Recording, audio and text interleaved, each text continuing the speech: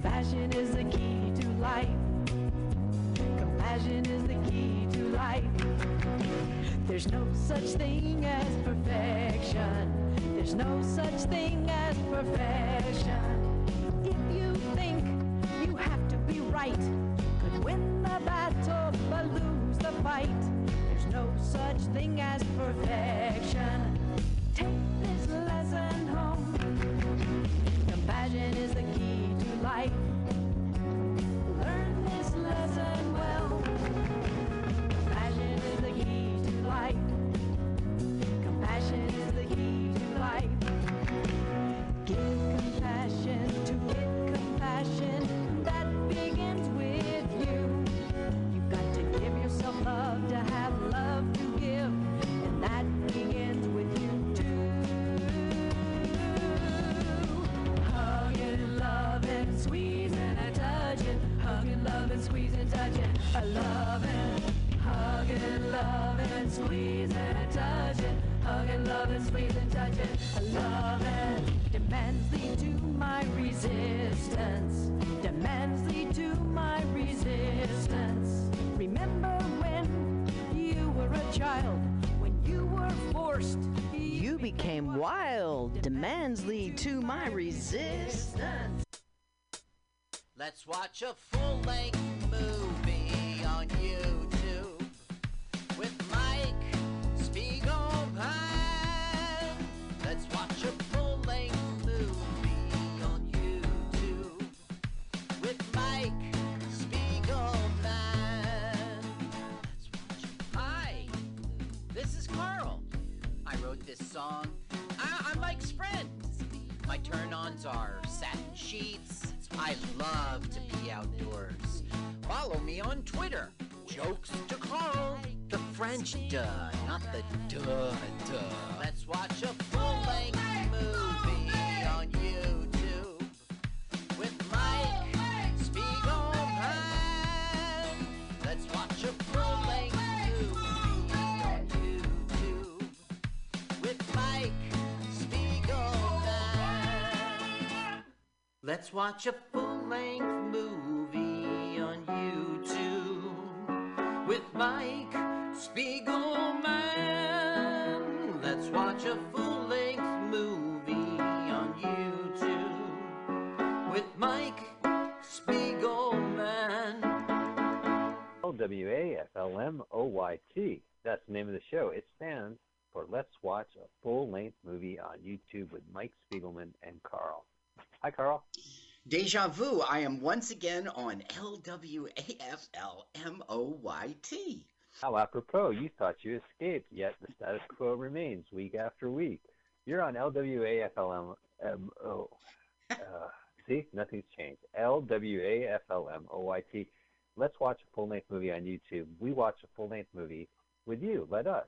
And we want you to listen to the podcast and watch a full-length movie, a feature-length movie on YouTube at the same time. Yeah. You want more information? The reason why we say the acronym at the start of the show is because that is the official name of our podcast. So if you'd like to subscribe as much as we want you to, go to Lwaflmoyt. Why don't you make it an experience? We stream this show first on MutinyRadio.fm. Just go to that website and you'll be directed to a live feed. You could cut and paste that feed into your streaming service, which is what I do on my podcast app. And you can listen to us every Sunday, 2 p.m. Pacific Standard Time, where I'm from, or 5 p.m. Eastern Standard Time, where Carl is from. Where I'm from. And make it a day. Yeah, well, that's where you're from. And right before the show, of course, is a great show, The Edge of Insanity with Paul Brumbaugh. We just like to promote Paul Brumbaugh's show. We would like to promote Mutiny Radio. So go to Venmo and donate to @MutinyRadio. We also have a great YouTube channel. I have to promote it, Lwaflmoyt. Carl's taken previous movies, previous episodes, synced them up.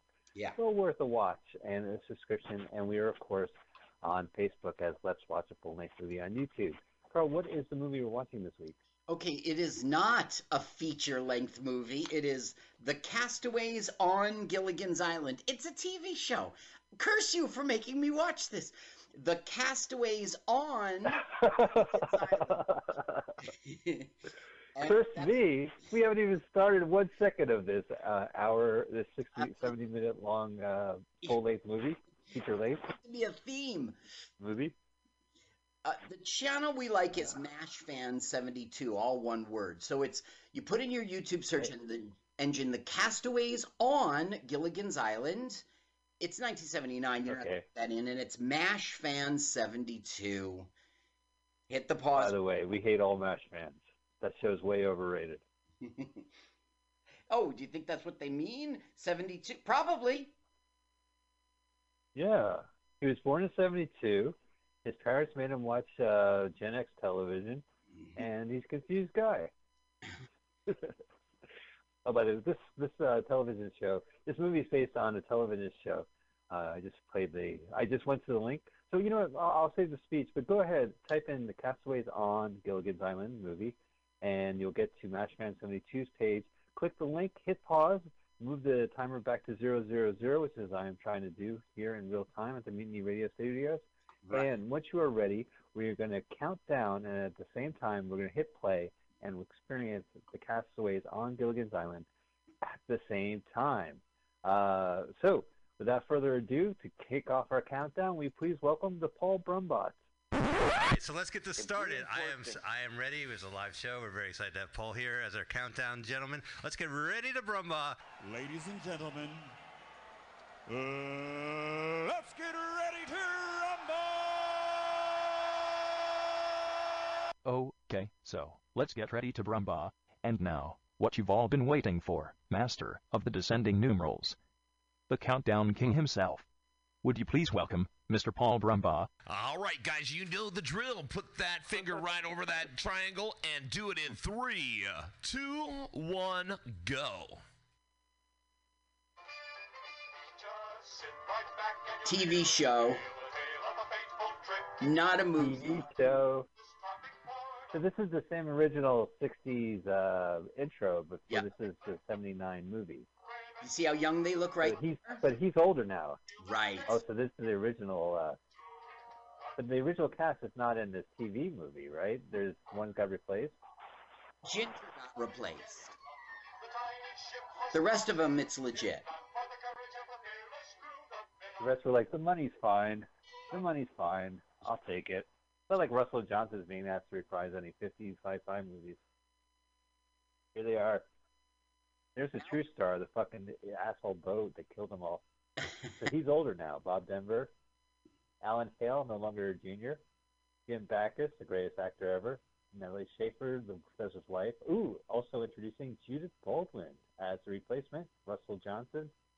And good old Dawn Wells, who probably has the best head on her shoulders from the Castaways on Gilligan's Island. Yeah, she does. Now So this TV show was on during the 60s on CBS, but the popularity of the syndication for the next 2 decades, they started doing new projects on other networks. So there was a cartoon show on NBC. There was a Gilligan's Planet as well. There was like a 70s cartoon and an 80s cartoon. And then they started making TV movies. Oh, you know this, Carl. I made you watch this and research this. Yeah, that's right, and you're nailing it. And what's interesting to me is that this was a show on CBS, and what we're watching right now is on NBC. I bet you there was some scandal. Like, you know, no way are we doing Gilligan's Island again. Fine, I'll go to NBC. Will you just do that then? This is our generation's Breaking Bad spinoff on Netflix. They're like, why don't you show it on AMC first? No, just that important story about Jesse has to be aired on Netflix. So important. It's so important to add 90 more minutes of fucking Breaking Bad. Thank you, Netflix. I enjoyed that, but you're right. It was unnecessary. I enjoyed it just because it was nostalgic. Is that the word? It's a little too young to be nostalgic, but... Yeah, back when the time that show was still on the air. I mean, it was all well acted and well done, but it's just whatever. Netflix is so disposable. I've discovered in quarantine, where you go, whoa, there's a new Will Ferrell movie. All right, I'm gonna watch it. I watched it. Now I don't have to ever think about it ever again. Yeah, and you know what I mean, like quality level. But check this out, Mike. This is pretty cool. my sons are into Breaking Bad. The littlest one, just because the older ones are, they don't even understand it. But by the way, full disclosure, one is 20 and one is 18. Okay, I'm not raising 7-year-olds watching crystal meth shows. Okay, so they insist go to the movie theater and watch this. We saw this in New York in Yonkers on the silver screen. Breaking Bad. Yeah. Well, I mean, what was the new one? El Camino? Is that what it's called? Yeah, right, El Camino. All right, we're missing the movie. Now, what's happening here is they had a tropical storm from the last reunion show. It washed them back onto the island, but now the hurricane made all of the fresh water salt water. So they have no water to drink, so they're trying to figure a way to dig wells. Right. Oh, Don Wells? Oh no, he stepped on the golf club. Now listen, I gotta tell you, all this whole stuff, it's not funny. It's not funny. The professor getting, the skipper getting bonked in the head, Gilligan saying stupid stuff. Now the professor's got. Are you saying that you thought it was funny? No, it was not. Yeah, go ahead. The professor's got the radio fixed, and now they're learning that they're calling off the search for the Minnow 2 because they just think the castaways are dead. Ho, ho. Oh, that's a bummer way to start the worst morning show ever. Now, Gilligan is the one that got them shipwrecked a second time, of course, so they're all giving him shit right now. Yeah. So the Minnow 2, so the first TV movie, they left the island and they left on a newly christened Minnow 2, and then the same thing happened as the Minnow 1. Exactly right. They got blown back. Okay, so now Gilligan's moping around, but he's discovered something. This show is so stupid, Mike. Curse you, curse you. He's found a propeller. Uh-oh. Okay, and an engine. Oh, great. Gosh. Propeller? Could it be a plane? It's a tit. Oh, it's not. It's an extra. Ooh. I thought it'd be something extraordinary, but it's just a plane. The tit. Now, wow. how did they not find this 3 years on the island, Well, no. It landed the 3 hours trip to go back to civilization on the Minnow 2. During that time span, I guess you're right. Yeah, 3 seasons. They never knew there was a fucking plane on the island. Right. He's right now. The professor's like, it was overgrown by the jungle. Russell Johnson. Yeah. The professor. He's like my favorite. Oh, okay. He's in a lot of B movies. Did you know that he was a serious ass pilot in World War II? Interesting. Yeah. This must be easy. This must be therapy, being on Gilligan's Island. Experience the horrors of World War II and then spend your career, But it really was Good. hard because he was shot down. They were doing like this low-level bombing strafing run against Japanese military targets in the Philippines. And they got shot down, and Johnson broke both of his ankles. He flew 44 combat missions in the Pacific Theater during World War II as a bombardier. He wasn't the pilot, a bombardier in a B-25. Now, honestly, doesn't he look like my late father after a couple of drinks? Back when my dad had hair. With better hair, I was thinking that. Yeah, better hair. Yeah, absolutely. With hair. Let's be honest. Oh, Gilligan's back on the grass. On every chance he gets, Bob Denver. He was so Gilligan. Do you remember during the '90s he got arrested for smoking pot or prostitution or something like that? I think it was pot. So ridiculous. Well, he's Gilligan. He's Dobie Gillis's pal. He's the far out space nut. He's fucking Gilligan himself. Give the man a joint. Fuck now look, he finds a machine gun.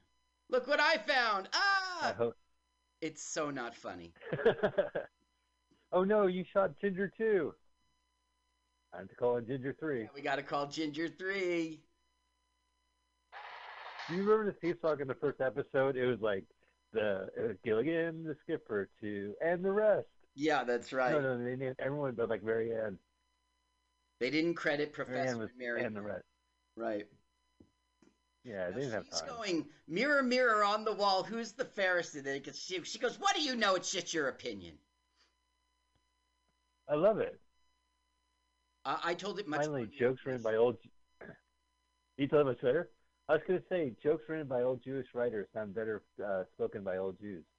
This was written by Jewish brothers. It was Al Schwartz, Elroy Schwartz, and the series creator, Sherwood Schwartz, and they all wrote it together.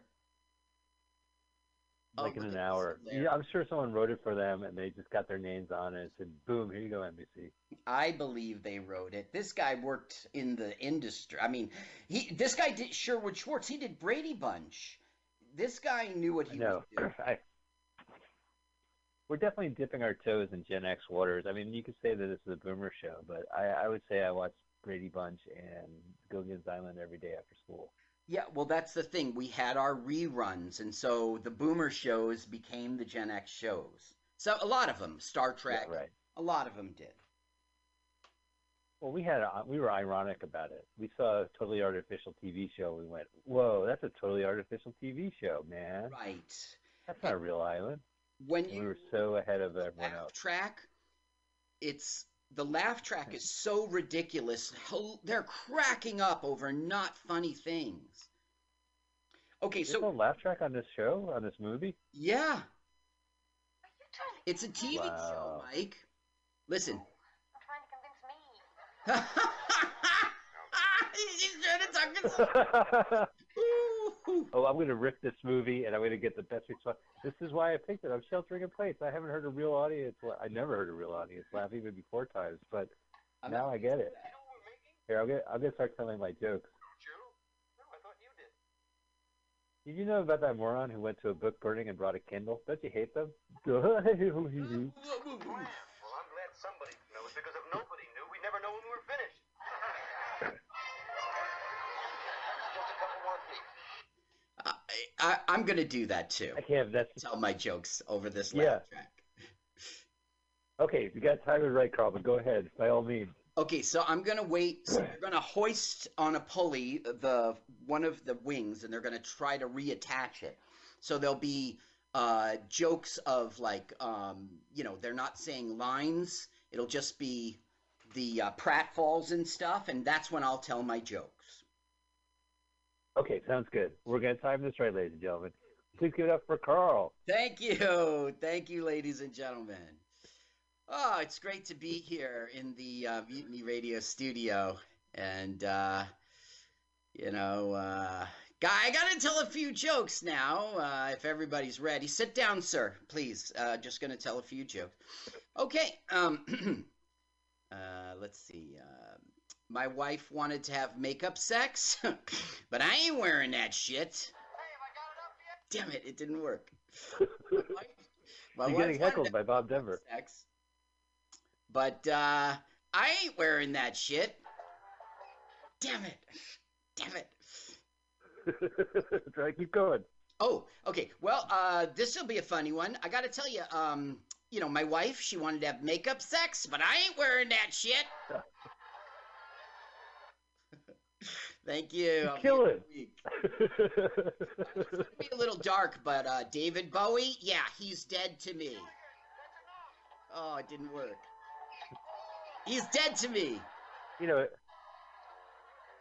That is it. Well, the crowd loves you and hates David Bowie.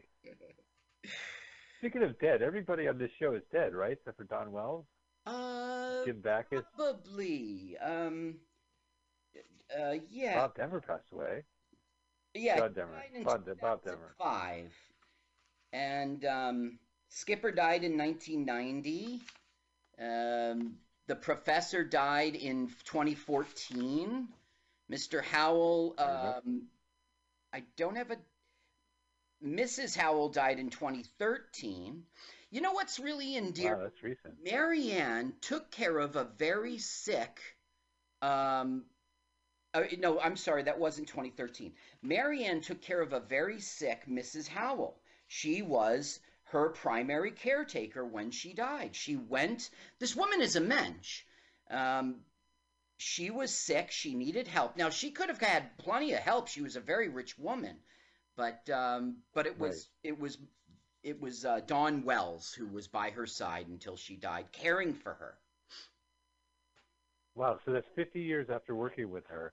Yeah. She became a primary caretaker. Well, good for that's cool. That's great to hear. Yeah, I like Dawn Wells. I like the cast too. They're eccentric people, you know.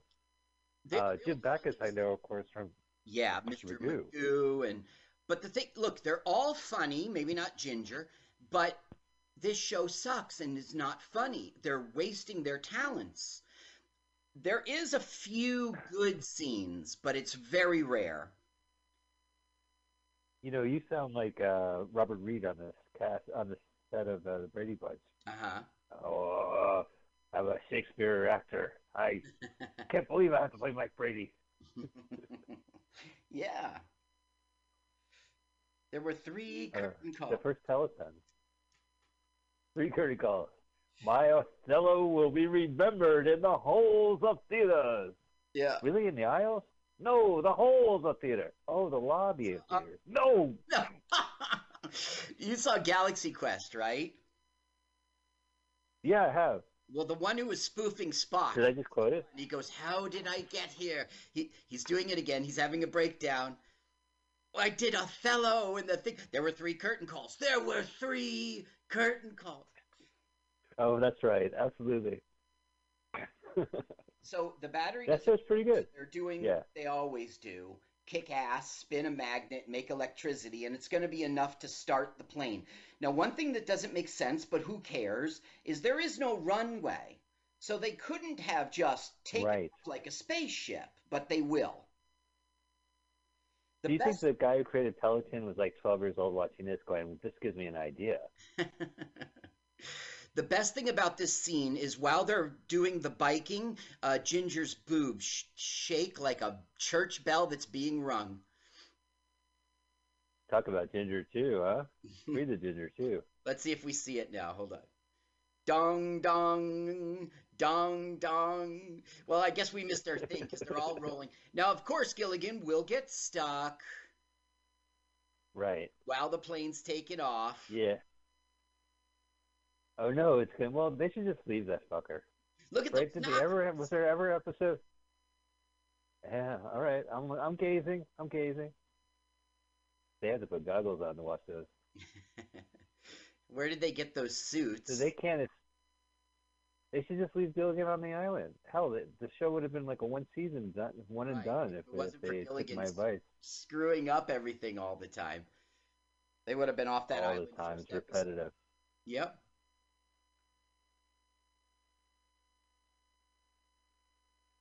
So Gilligan is. Well, I have a question, Carl. He's right. There he is. Come on, Gilligan. It's so. Grab Skipper's hand. I heard when you grab Alan Hale's hand, it feels like holding like ham. Like it's like cold. Yeah, little buddy. Hey, little buddy. Hey, little buddy. See how he was in. I don't know. How did they find this plane that's been there for decades? Exactly. So my question is that if it was a 3-hour tour, how come it takes me 30 seconds to ejaculate? Oh, I mean, their clothing. Sorry, let me ask you again. Oh, look at that. Wow. Those are matchsticks. I wouldn't say that was a miniature, but it looks like matchsticks on the door. So it was a 3-hour tour and... It only takes me 30 seconds to ejaculate. So... I mean, what's up? Didn't the producers think this over? Well, people would always say, like, where do they get the clothing? Or, da-da-da-da-da. Where do they get the aviation jacket and goggles? You're supposed to suspend disbelief. It's just a stupid show. Okay, This is kind of funny. How's it going? Well, I tried. The professor's going to tell him, like, we're going to crash, essentially. And he goes, don't tell anyone it's a panic. Don't say a word. So Bob Denver's like, I won't say a word. It's one of the only funny scenes. Plane in the air. I better tell the others. No, don't. It'll start a panic. No, I don't want you to say one word about this. Not one word. Believe me, I won't say one word. One word, right? So Right, one word, I gotcha. watch.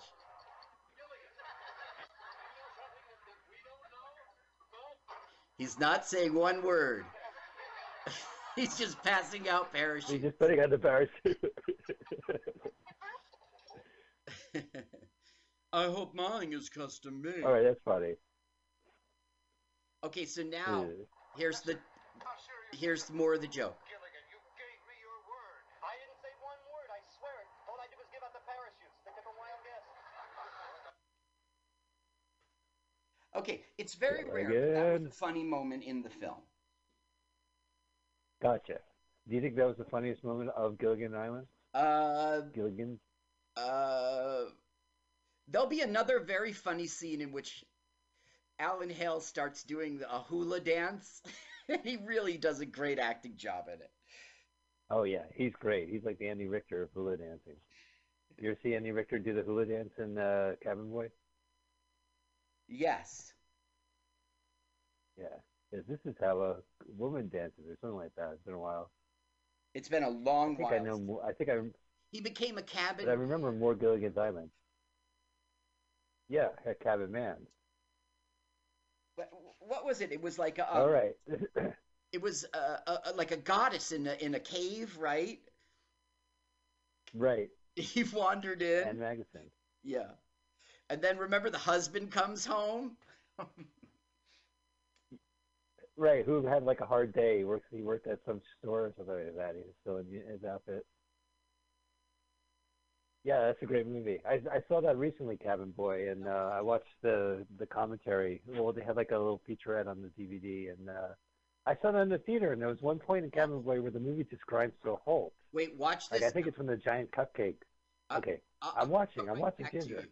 You see, he's got the suitcase. Then poof, the suitcase disappears. Oh yeah. Oh, that must have been some continuity. I asked you to jump off an airplane dressed as Gilligan holding a suitcase. Sorry, Mr. Schwartz. Yeah, right. We're going to have to reshoot. Mr. Schwartz, we don't have budget. So you saw the commentary of Cabin Boy, and you were saying the cake, what was it? Oh, that, well, no, for me, when I saw it in the theater, the movie grinded to a halt when when he started to hallucinate, and he saw like a giant cupcake spitting tobacco, and he's like, yeah, I said, I don't know where you're going with this anymore. It's just done. But I recently watched it like 2 years ago, and it still holds up. Maybe I should rent it. They tell a story about Alfred. Yeah, it wouldn't hurt. Honestly, that movie is fun to watch.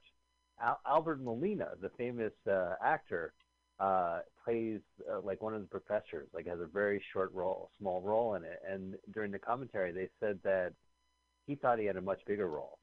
He thought he was playing the captain or something like that. And he was really pissed off to find out he was like in one scene. That's funny. It kind of parallels Ginger. You see, Ginger's agent told her that she was pretty much going to be the star of this show. It was going to be her star vehicle. It was going to be all about her, and they were, it would focus on her. And then when she got there and started the show, do the pilot and everything, it wasn't about her at all. She was just one of the people. She was sulky and pissed off, and that lasted all 3 years. That's why there are new Gingers. She's like, reunion show, screw you. Wow. I'm here for the pilot Ginger's Island. Oh boy. Schwartz. Get Schwartz. Well, speaking of MASH fans, there's a famous quote. They were interviewing an actress who was playing a nurse, and they had asked her, well, what's the show about? And she said, well, it's about a bunch of nurses and their friends, working at a mobile medical unit. And it's a famous quote because, yeah, she kind of said the show is about her and her friends. Right. She just played a nurse. She wasn't really any of the main characters. Okay, so it's a good acting story, I guess. Here is another funny joke. Oh no, this is the second final funny joke? They're back on the island. Here, let's... We've a search for Gilligan. Oh, well, of High and low. Just look high. All right, that was a joke. She goes, we have to look everywhere, high and low. And Gilligan goes, just look high. It's They're like, Deborah, are you still smoking on set? Wow, he was walking on air. Dobie Gillis's buddy. Yeah, he got busted for pot. He became like a pot icon at one point just for that. So after Gilligan's Island, he went back to West Virginia, and he was on he was an FM radio personality, and he ran an oldies format radio station with his wife. Oh, that's cool. Good for Gilligan. Oh, look, what the new Castaways? Yeah, what happened is they saw a plane on their radar which wasn't expected, and then it dropped out of the sky, so they sent a boat to rescue, and they're freed now. Wow, good for them. I guess, but it's really bad for a show because they didn't do anything. It was coincidence. They were able to get the plane out in the air. Then those gentlemen saw it, officers, and they came. So they did. Yeah.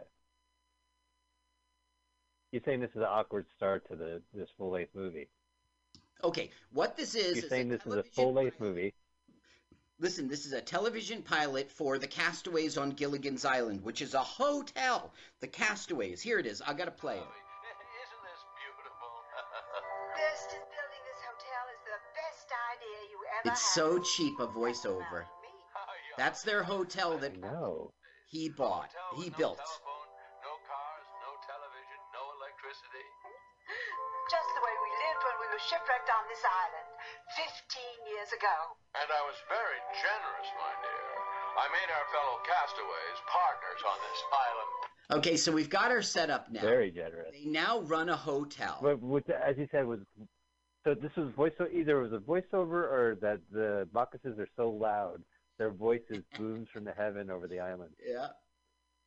Oh, there it is. It's tattooed. The boat. So when the Gilligan. When they were back in society, they didn't say like all go their separate ways. They said let's continue to live on the island. It'll just now be a resort. Now these are guests, including Tom Bosley. There he is from Happy Days. And Marcel Lopez. Yes, there you go. Bob Newhart. And then the other people. Yeah, and the other people. So this is a straight rip of Fantasy Island and Love Boat, where they come on the boat or they come on the island. Right. They're literally leaving a boat and coming on the island. Did you see that There's a kid? seaplane on Fantasy Island. Yeah. You assume, like we all do, that he's a child of one of the couples that just got off. But he isn't. He's like a stowaway. You're kidding me. Gilligan, what an idiot. There was an extra person on a fucking motorboat? Yep. I didn't notice, Skipper. Well, that's the thing. Like, wouldn't they have a manifest of who their guests are? Yeah. Meepy manifest. You know what? You would appreciate this. My kids were in the car in the back seat, and they started making fun of something. I couldn't hear the whole thing, and they were like, ha, ha, ha. And they go, yeah, front 242. Ha, ha, ha. And I was like, I love that band. And they went, ha, ha, ha. So I'm the butt of Come on, man. Don't you remember their music video from Single White Female? Yeah. Then they get the man. Hey, poor. Oh, here you go. Hey, poor. You don't have to be poor anymore. Jesus is here. Okay. Well, it was very important in the 80s to make fun of preachers by sampling them and putting them over techno beats. In the 80s, all those preachers had become right-wing Christians, and so therefore it was apropos for the time to be criticizing. To sample them, yeah. Okay, these are this is like their and they bring bad luck. And the stereotype, who's really like a Hawaiian person, being a stereotype, is warning them against the bad luck. And the professor's like, ha, ha, ha, ha. and that will be our ending. For Gilligan's Island. Yeah. Oh, so that's how they wind up back in. So everything goes to shit at the end of the episode. Well, wait a minute, Carl. If this was a pilot, then it would have to ended open-ended, right? They couldn't be deserted on their island again. No, they're because it was going to be a second episode. That's right. They're just no. The bad luck of the masks is like a dumb gag to wrap up the show. Oh, so those masks are the reason for their downfall. No, it's just a dumb. It's not the movie fart or something. It's just a dumb ending. Gotcha. Okay, look at Boswell. He's all in a business suit. It's hard. Okay, wait. We'll be right back with a nice, comfortable cot for your son. Son? Our son? What son? Yes, the boy that came off the cruise ship with you. He's not ours. He must belong to the other couple. Set up. Interesting. Tom Bosley. How do you pronounce his name properly? Bosley. Yeah. Well, I know that Mrs. Cunningham, the actress, they didn't get along. He was like an asshole to her.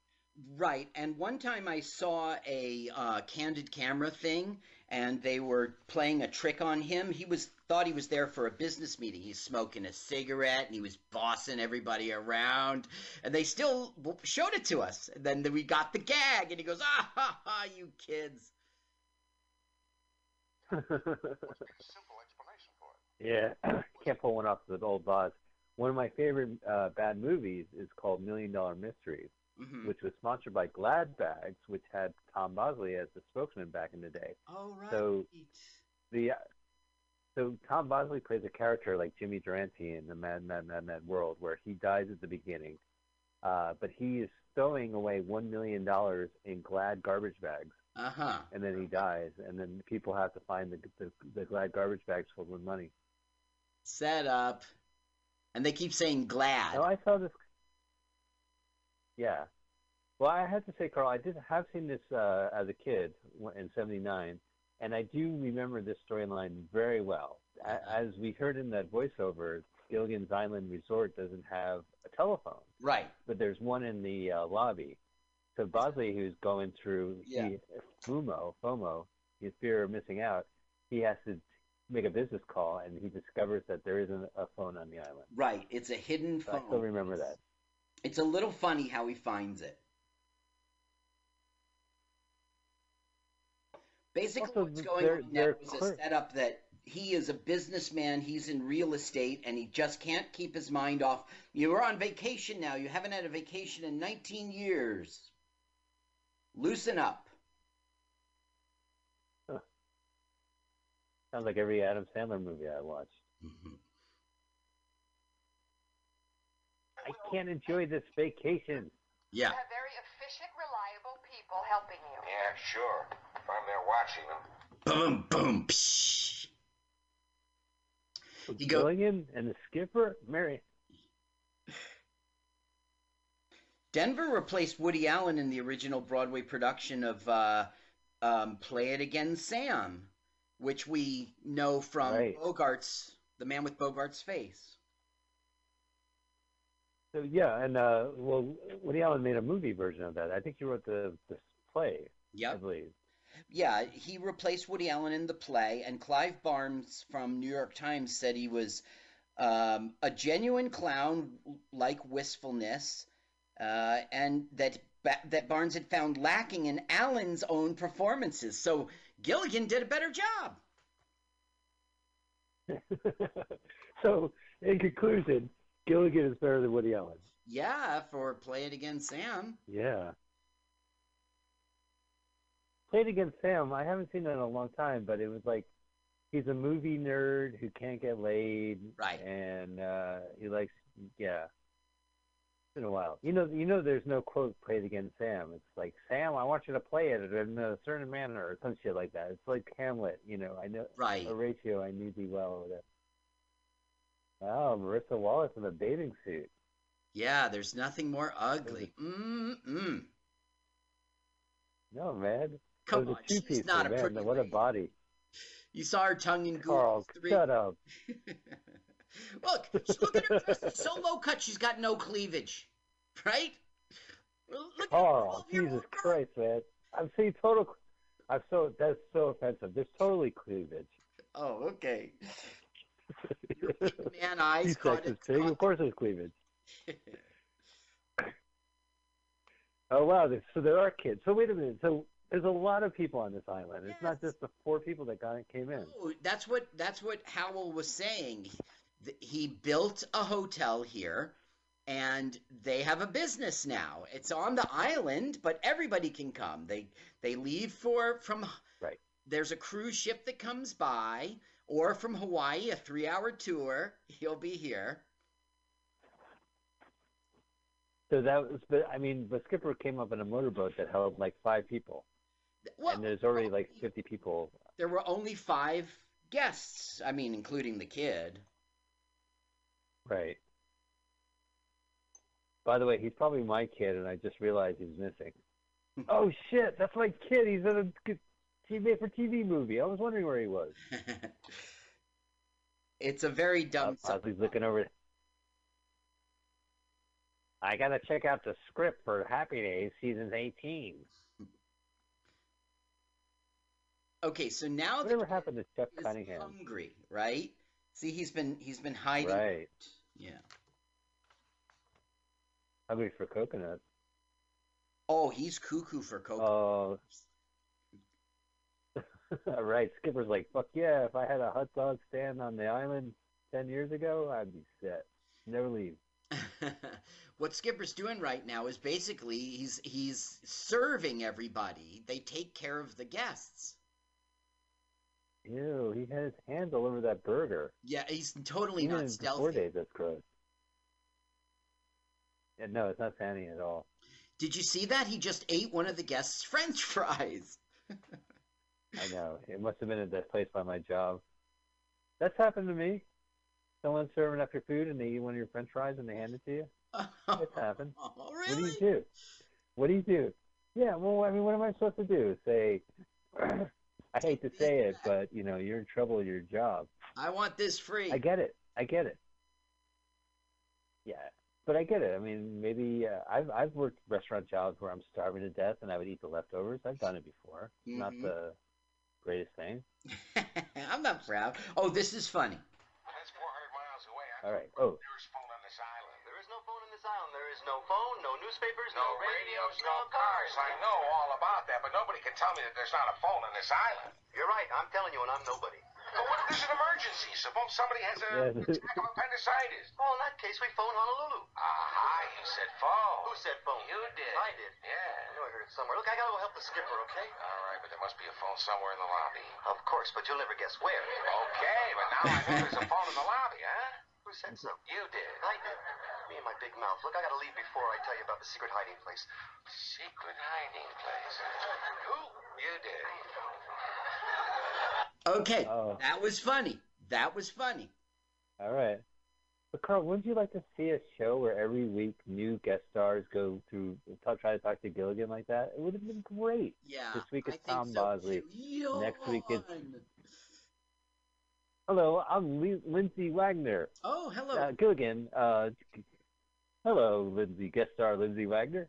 How can I help you? Well, Gilligan, I was hoping I could play some tennis. Well, we all hope. Gilligan!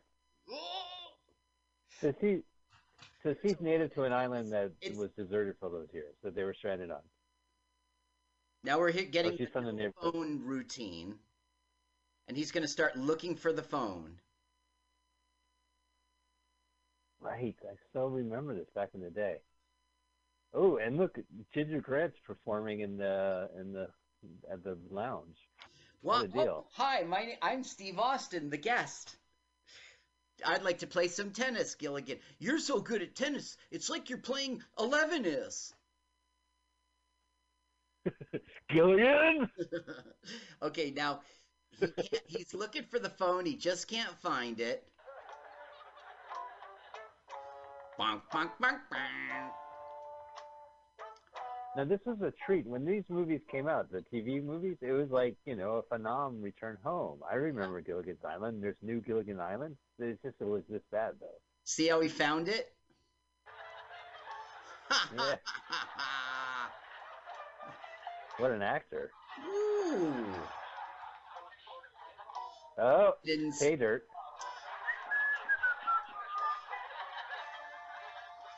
So Gilligan, are you trying to tell me there's no Wi-Fi on this island? There's no Wi-Fi on this island.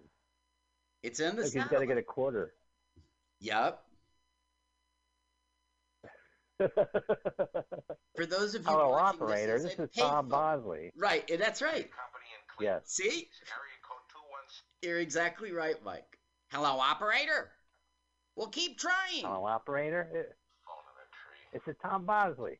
Yeah, no shit, this is Tom Bosley. Who else sounds like you? Now, Marion. I'm looking for... Happy Days, first season. Yeah. The first season of Happy Days, Carl, was basically about Chuck Cunningham and his younger brother Richie and his parents and, Right. Joni. And they happen to know a greaser from the 50s who moved into... apartment. No, Chuck moved... Yeah, that's only because Chuck lives in the apartment, right? Because the guy left. The actor mysteriously disappeared. Yeah.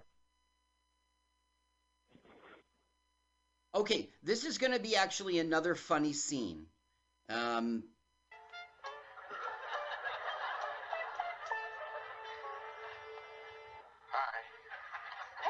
could tell. I've been looking for you. Oh, I've been right there inside the tree. Inside the tree. Yeah, I was making a phone call. Oh, here's your suntan lotion. A nervous breakdown. It was bound to happen. No, honey, I'm not having a breakdown. It just so happens the only phone on this island is in that tree. It's hidden there in case of emergency. Oh, isn't that clever? An unlisted tree. You know, I tried to call the office and nobody's there. It's just as I suspected. When the cat's away, the mice will play. Henry, you forgot about...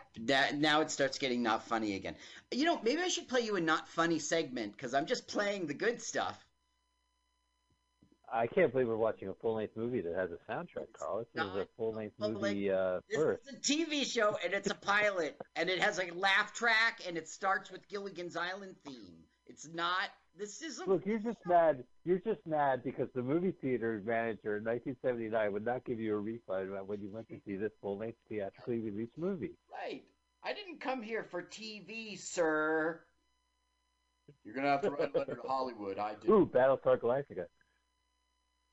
Well, Battlestar Galactica was the famous, they took the pilot and they added in the second episode and they released it as a theatrically released movie. Right. During the whole Star Wars thing, and they got sued. And I've seen it. We watched it for Bad Movie Night years ago in the dark room when we did live riffing. Mm-hmm. And it's terrible. It's the same conceit. You have these big production numbers, and then suddenly the movie dissolves into a TV show or a backdoor pilot. Mm-hmm. So. Okay, so she's going to the managers and she's saying, "Can you help my husband loosen up? I mean, all he's thinking about is business." And they're like, "We'll see what we can do, ma'am." Murmur through one nostril and snore. Obviously, they are not taking a business if they're fucking playing. There's one rule in the hotel business. It's that you don't get high on your own supply. You don't play your own shuffleboard. Right. You should be fucking managing. Tim Backus, man, he looks good. 79. You see how they're like talking to a 2x4? Yeah. Is that Gilligan? Oh, that's not a 2x4. That's Marcia Wallace. Jesus, you are so wrong. Listen, it's sexist to say that, and two, her cleavage is great. Only a pig man would say that. You. Yeah, she has great tits. You objectify women, Michael. Wait, it's Ginger. She sings and she massages. There won't be a happy ending. This is 1979. Oh yeah, that's the only reason why you went into a massage parlor back then. Yeah, it was on the sign. You jerk off to these. You likey wanky wanky. Oh boy. Great. She's on her way to the sauna. Oh, good. I can use some help with Mr. Look at that Bosley, man. He's hiding his tits. Yeah, I've never seen him with his shirt off. The father from Happy Days. This is the first movie, fan. Now, the only way you can see this movie is either on YouTube or at the Library of Congress.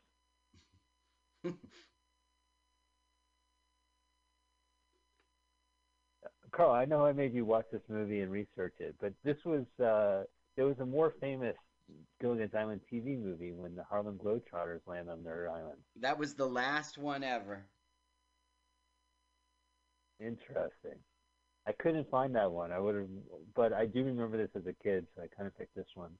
Listen, we just sat through. If you guys have been listening to our previous episode, last week's episode was fucking Carnosaur, and the week before that was the same director with his goddamn Brain Dead movie. So this is a fucking relief to be watching Gilligan's Island. This is like a aperitif, right? An intermezzo.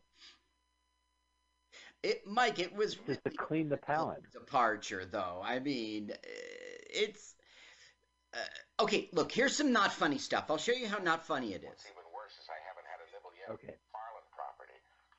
My briefcase. Where's my brief? Did I bring my briefcase? Mr. Elliott, you don't need your briefcase. If we catch any fish, we'll put them in a pail. It's right here behind Gilligan, Mr. Elliott. Oh, thanks. I got about 4 contacts I got to run through. Well, but Mr. Elliott, you're supposed to be here on vacation. Skipper, maybe if he rows a little bit, he can learn how to relax, huh? Oh, no! Gilligan! Whoa! This is TV, Mike. Well, I mean, this is all shot. Didn't they build the set? Oh, that kid loves it. That kid is so poor, he has to go fishing with a stick and rope out on the island. No, he's playing hide. Oh, there's his suitcase. Playing hideaway. Yeah, this lagoon, we saw it in another movie. Was it Ape? There was this lagoon was in one other film we saw. Now, was this shot in like CBS Studios? Wasn't it like the original island was built in Los Angeles, where the Price is Right studio is? Yeah, and the lagoon set itself was in Studio City, California, and it was right next to a Los Angeles freeway, and it was a real pain in the ass for the sound engineers. I bet. They would have to shoot. Fortunately, they had a budget. During rush hour, and they would always be doing retakes because a car would show up or a horn. That's so funny. Yeah. But you would figure as a theatrically released full-length movie, they would have the budget to kind of prevent that. All right, so we deviated from the norm. Yeah. I owe you one. You get to pick a movie later. All right. Yeah, all right. We have the next 2 weeks tied up, though. They were going to name Gilligan Willie when Schwartz was writing it way back when. Yeah. And, okay, no, I got that wrong. He didn't have a name, and he just flipped open the phone book and he found Gilligan. And he thought, that's funny, I'll do that. Gilligan's Island. So then Schwartz had the name Willie written in his notes. It was Willie Gilligan. But Bob Denver was like, no. Gilligan is the character's first name. And so they agreed to disagree, and they said, we'll just call him Gilligan forever for the whole show. So the creator thinks his name is Willie Gilligan. Because I have heard that story that the first name is Willie, and that Gilligan is his last name. But for Gilligan, it's his first name. That's the thing. So they only ever call him Gilligan. And Skipper's character's name is Jonas. Really? They only said it twice. What about the professor? The professor, yeah, he's Roy. Wait. Here it is. Professor Roy Hinckley is his real name. Roy Hinckley. Oh, yeah. He had to change it after Reagan got assassinated. Hinckley. Well, they just... You know that happened. Yeah. The Greatest American Hero, the character's last name was Hinckley.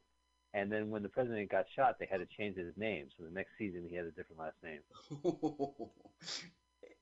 Switching horses right in mid-gear. Yeah. Here, look, here's more not funny. Wrong, and I was right. You were wrong, and I was Banker, Gilligan. Aye, aye, sir. Thank you, Mahady. Now, the important thing that we do is search for this boy and find out who he is and what he's doing on the island. Right. So we'll split up and tell the others to be on the lookout for him. Who are you going to tell?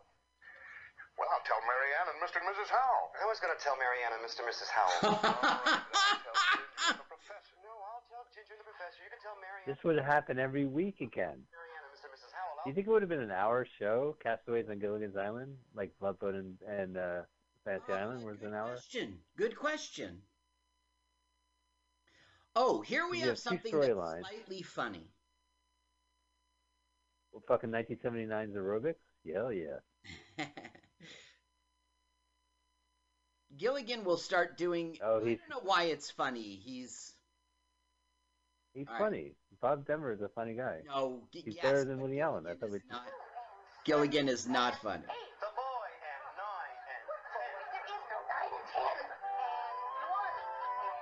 and 9 and 10. Man, she had to bend over backwards for this show. Uh-oh. There's a white boy in the window. Boom! He's looking at the butts. He's me in 1979. Will you look at that?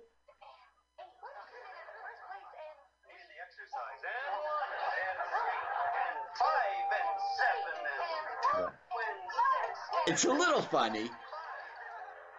It's a little funny. Yeah, well, it's hysterical, apparently. Apparently. Do you remember on The Odd Couple, the soundtrack? Oh, those shows, there was always like a distinct laugh in the soundtrack, on the laugh track. I did. Like if some guy in the aisle just had it. Well, Carl, you're familiar with the open mic show, and you're familiar with comics in the back of the show. Yeah. And you're familiar with the one comic who has to call attention by having a very distinct laugh. So you'll say a joke, and Mike Spiegelman, you know, and it's to the point where it's just like, hey guys, remember I'm in the room. Yeah, there's this one guy. His name's Brandon Wunderlich, and he goes, I love when I hear his laugh, though. It's not the same thing. He has a very distinctive laugh, but I know I've got a hit when he's laughing, and his laugh is so clear. Oh, that's good. Okay, so usually I'll have the comics who, just for the plot, the professor found Made in Chicago, Illinois in the masks that are supposed to have bad luck. Okay, this will be funny. They're truly bad luck. Now, hey, oh right, this is Skipper. Yeah, Alan Hale does a very bad job in this whole thing, this whole series. He sucks, but not right here. Right here, he's as funny as Lou Costello.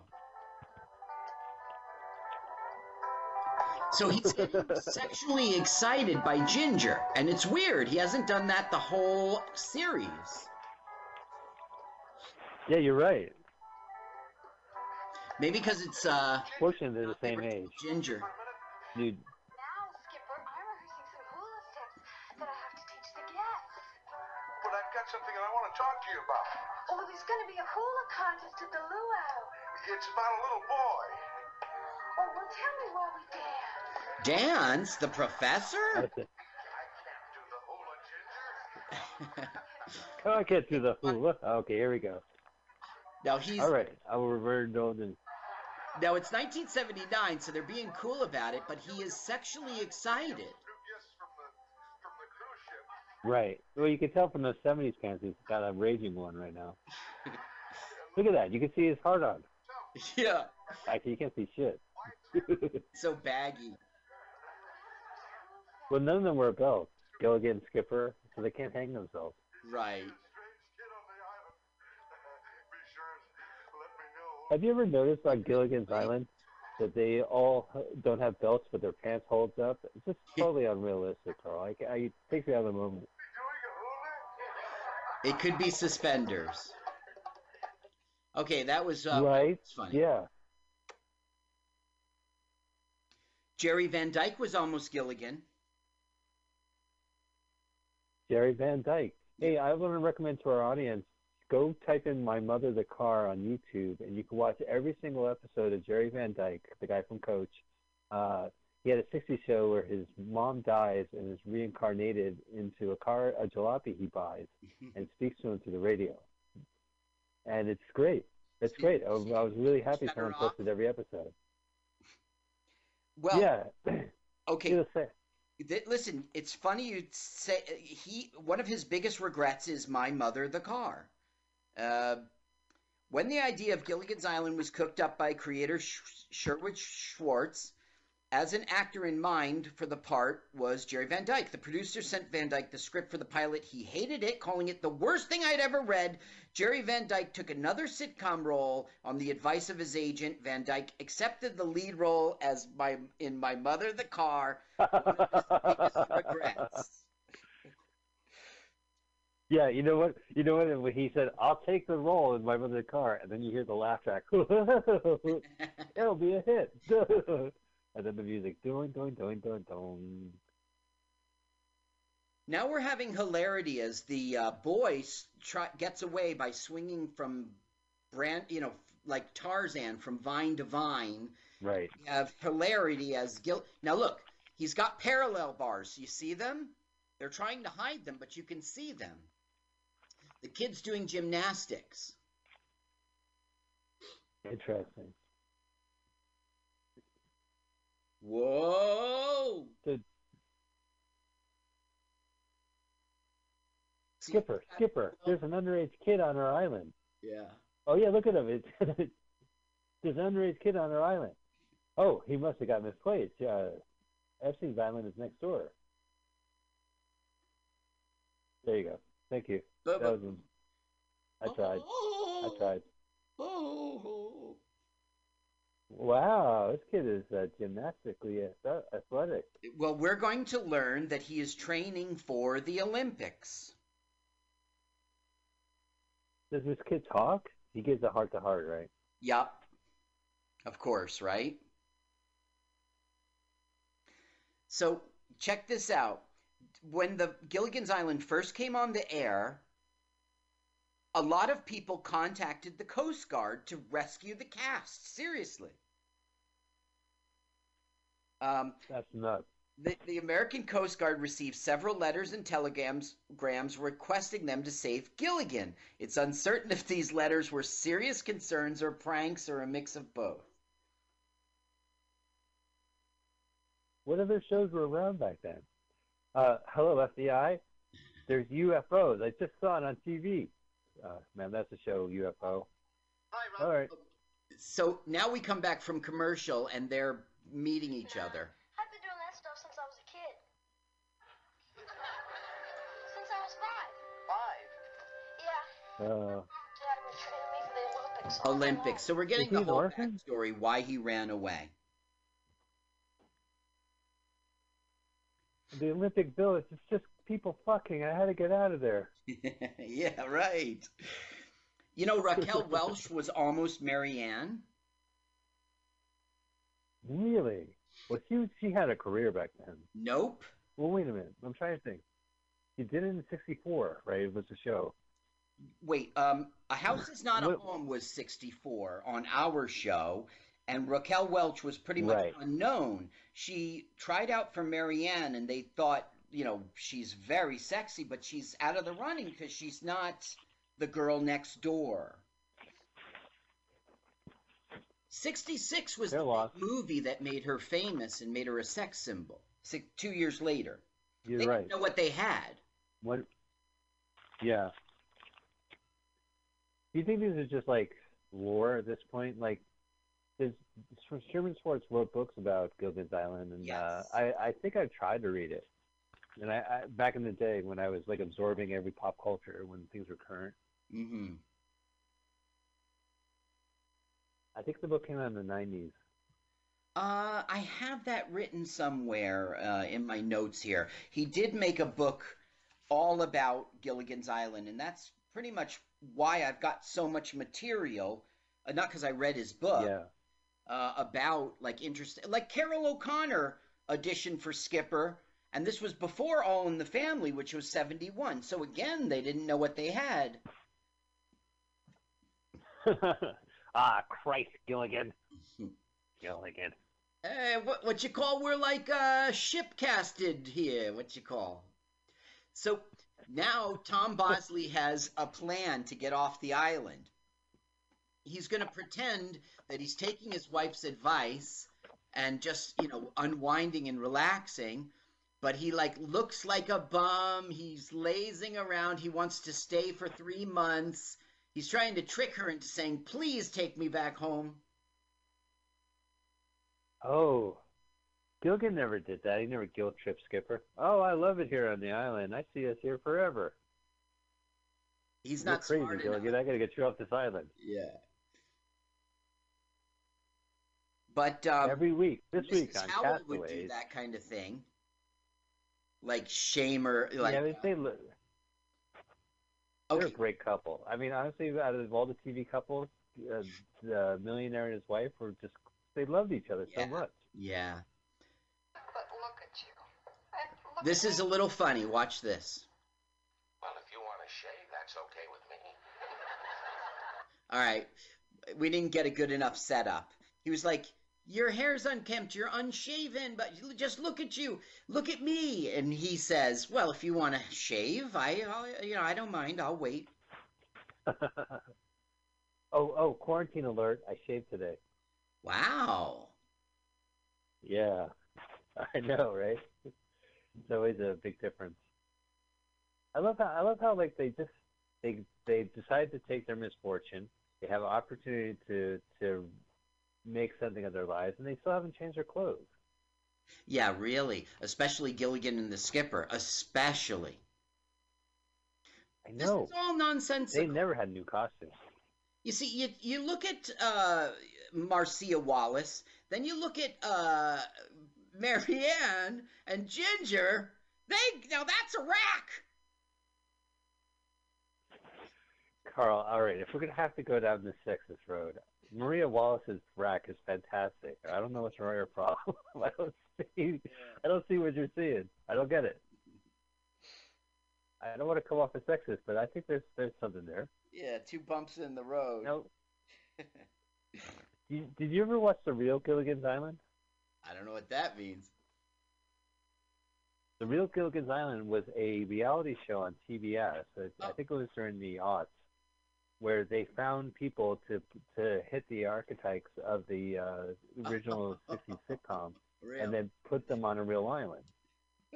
And the big thing was that the millionaire's wife couldn't stand the fact that Gilligan was gay, and that they like milked that for episodes. They were like, or maybe the professor was the guy had the professor role, and that was the drama. That never happened on Gilligan. Give it up for Sherman Schwartz. Even though they're all white, they definitely got along. They definitely worked together. Like if they said Gilligan was gay, they would be okay with it. They would. Obviously, Skipper's okay with it. Look at Skipper. He's been looking at that view for years. In the bunk bed? Now, Mrs. Howell Were they always top bucks on him? What's that? Oh, no, go ahead. I was just saying that they've always slept in bed bunks, and I think it's always been Skipper on the bottom. Yeah, that's just for crushing Gilligan reasons. If there's ever an accident. Oh, right. That was in Deborah's contract. So Mrs. Howell was not a fan of Gilligan's Island at all. Natalie Schaefer, she didn't like the show. She didn't like the script. She didn't like anything about it. So she thought the pilot was going to be like this one and done acting job. She didn't believe the premise of the show was strong enough to be a whole series. And she was shocked when she got a call back that the show was picked up for more episodes. Now she was just like, okay, this is a paycheck. I'll do it. She hated the show. Wow. Yeah, but what were the other 60s shows back then? Hogan's Heroes? Would you rather be like the zany Holocaust, German Nazi prisoner camp? Let's take Stalag 17 and turn it into a broad comedy. There was nothing. Did she prefer to dress up in a bikini and be trapped in a bottle? I can't think of any other show during the 60s that wasn't like, Okay, so wasn't just as bad. TV lineup 1979 on ABC. Barney Miller. Okay. Charlie's Angels. Donnie and Marie, 8 is Enough. That's pretty. There's something to watch there. Let me put in NBC. That was ABC. Well, Carl, I actually have in my hands the complete directory of primetime network and cable shows 1946 to present, 8th edition. Okay. And in the back of the book, they have the primetime schedule. Mm-hmm. So, for sake of argument, I could check what was on 79 and see what it was competing against. But I could also, Actually, do you mind if I check 64 to see what was up against Gilligan's Island? Whatever you want. Also in 79 Alrighty. on NBC was Chips, Different Strokes. Hello, Larry. Little Hello, Larry. Prairie. There was plenty to watch. BJ and the Baby. Wasn't that like, now we're getting into the weeds. Fred Silverman was this TV executive who turned ABC and CBS to #1. NBC hired him in the late 70s, and he proceeded to crank out Super Train, Pink Lady and Jeff, and a lot of other, as well as, Different Strokes. Oh, no, Brandon Tartikoff kind of was the genius behind, Punky Brewster and. I remember Okay, so let's see. Only that it was this little kid. And so when my son Keith, the littlest one, I used to, come here, Punky Brewster, put him on my knee. Come to find out Punky Brewster, he came to find out Punky Brewster's a girl. He's like, Dad. Wasn't she in, didn't she have a second role? Oh, no, I'm thinking of Blossom. I beg my pardon. Okay, so I'm looking at the schedule. Fall of 64 on a Saturday. Gilligan's Island was on at 8:30. Yeah. It was the Jackie Gleason show from 7:30 to 8:30. Gilligan's Island, Mr. Broadway, and Gunsmoke. But they were competing against Lawrence Welk and Kentucky Jones on NBC. Wait a minute. Now, this is May 3rd, 1979? No, this is back in 64. This is when it premiered. Let me go ahead and check 79. So May 4th. Can you tell me what day of the week it was? No. May 3, 1979. No, I'm an idiot, not an idiot savant. Fine, I'll Google it. Let me Google it. May 3rd, 3rd. Okay. It was a Saturday. Biddies in the Baycade Lounge. Okay, so what happened on May? I don't really. It was a Thursday. Okay, so let me go ahead.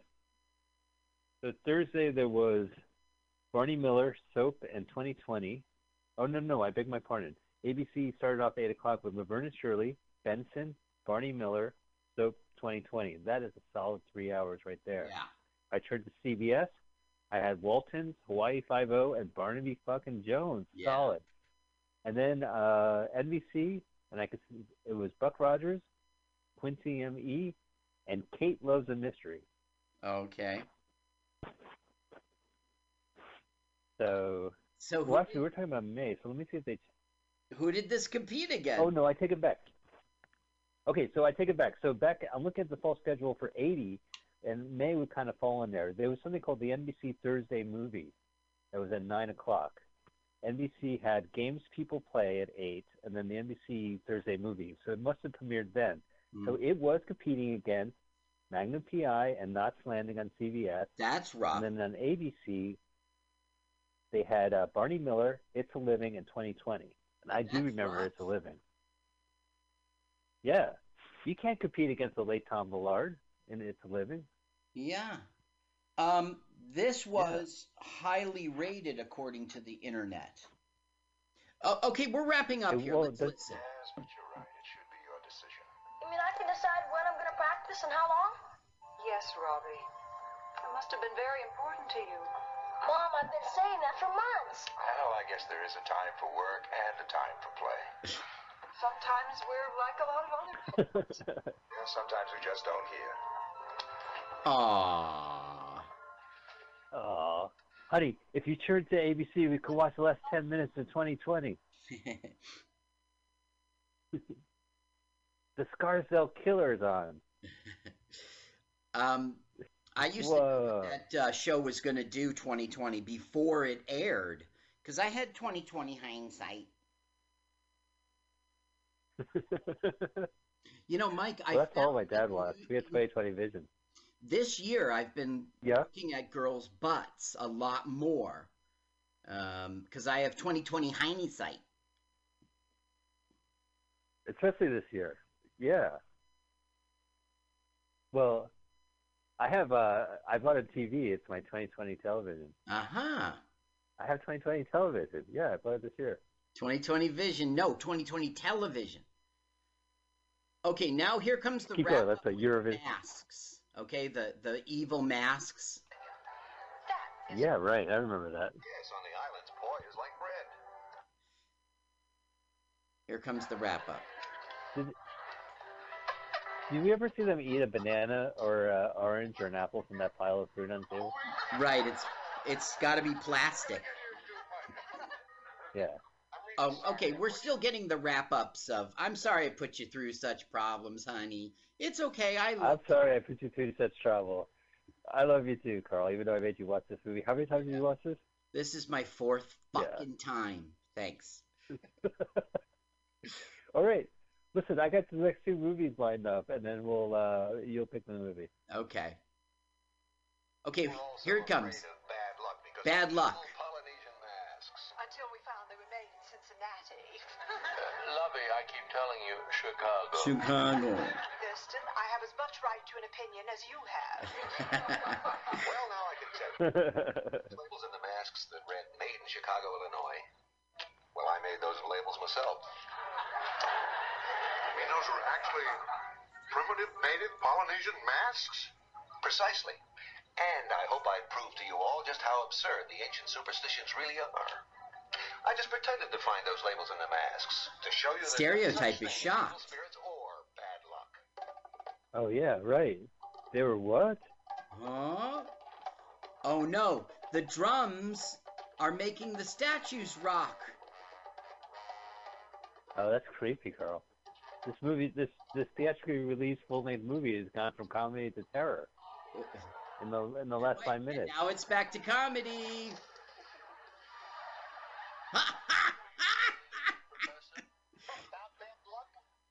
Where was the money shot? They just cut to Russell Johnson with a bowl on his head. I didn't see him land. Look at that hair. I hate that God, when he we has the don't best see hair. the event. We see the after. Yeah, I paid good money. This is what I would complain. And then and there's but wait a minute. So there's no they don't. I thought they fucked up. Like everyone left and then they got stranded. No, but they actually. because This is open ended. it's like you said before. It had to be open ended. Yeah, to be a pilot, and they didn't get picked up. Oh. Yeah. Well, right. Well, Fred Silverman was too busy with Supertrain. Right. He went on to Supertrain. Ladies and gentlemen, this has been a tragedy. Oh yeah. Well, I do remember. God, I remember the ending of Gilligan's Island. They didn't when they showed these shows in syndication. They played the end credits. It wasn't. Sometimes they'll talk over it, but they wouldn't squish it to the side or put it in a little box or tell you to skip it. Yeah. That started in the 90s. You would see them yeah. But do you remember the famous ending of the Gilligan's Island? They're waving or they're on a grotto or something like that. I forget. Well, anyway, God, I'm so nostalgic. Carl, what'd you think of today's movie? I loved it. It was great. Good choice. Look, man, it sucked, and it wasn't even good. I guess it's good for your show. There is a lot to talk about with Gilligan's Island. Well, I love TV movies. I love TV shows that become full-length movies. I prefer if they're theatrically released full-length movies. Yes. It's a lot more fun. But there was this phenomenon, and I know that people talk about Gilligan's Island and the Globetrotters, and I just wanted to let them know that, they did other stuff. They had these other theatrically released these TV movies. And I also remember watching it. So it was the second Rescue time. from Gilligan's Island was the reunion show. The one we just saw, the Castaways on Gilligan's Island, the Harlem Globetrotters on Gilligan's Island, 2 animated series. Yeah, you said Planet. Guest spots on shows like Alf, which they're all together. Baywatch, Roseanne. God. So they milked this cow. Yeah. Well, no, they didn't. I always wonder about syndication and whether they got residuals. I mean, I know that I Love Lucy, none of the day players got any residuals. They all went to Desilu, and that show was in syndication for decades. So I do wonder, you watch Brady Bunch. Yeah, I mean, does Gilligan get 12 cents every time it airs after school? I mean, so yeah, good question. Their fame are gone, and I do know. And then the Brady Bunch movies from the 90s, I think Gilligan shows up. Yes, that's right. And also, Jim Bacchus did a Brady Bunch, and listen, I've got more stuff I didn't tell you during this. 6 women played Ginger. 70-minute movie. Oh wow. Tina Louise is considered to be the official Ginger. Due to her friction with the cast and her rough history with the show itself, she declined any spin-offs, reunion films, cartoons. She was just like, I am out of here. That happened, and now it's done. Well, yeah. Anyway, there's lots to talk about. It was good in that sense. There were many things I didn't get to here in my notes, and that's okay. But as far as, like, enjoying a film, like I enjoyed Brain Dead. It was bad, but I enjoyed it. This was not funny. I played you like 5 to 8 funny moments, but as a rule, right. And also, we were watching TV. That is not your style, Michael. Yeah, I know it's not my style because I've said this on this show. TV, like when you see a bad movie, is that someone had a vision, someone had a financial backing on this, and it misfires. It wasn't their intention. They were wanting to make a good movie, or they wanted to make something that exploitive but entertaining enough, and there's a misfire. But television doesn't care if you think it's good or bad. You watch it, you could sit on your couch complaining about it.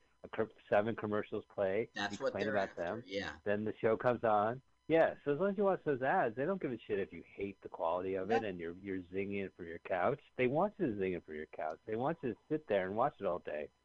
So yeah, I agree. So it is kind of a misstep from us, but. Remember we saw one TV thing that was good. It was Lonnie Anderson and Arnold Schwarzenegger. Sure, that was the Jane Mansfield story. Yes, right. We enjoyed that. That was good. And the person who uploaded it, kept all the commercials in there, and it was all ads from the 1980 presidential election. The Democrats want you to wait in line for gas. They want you to drink Perrier instead of straight from the faucet like an American. Right. Isn't it time we put Ronald Reagan in the office?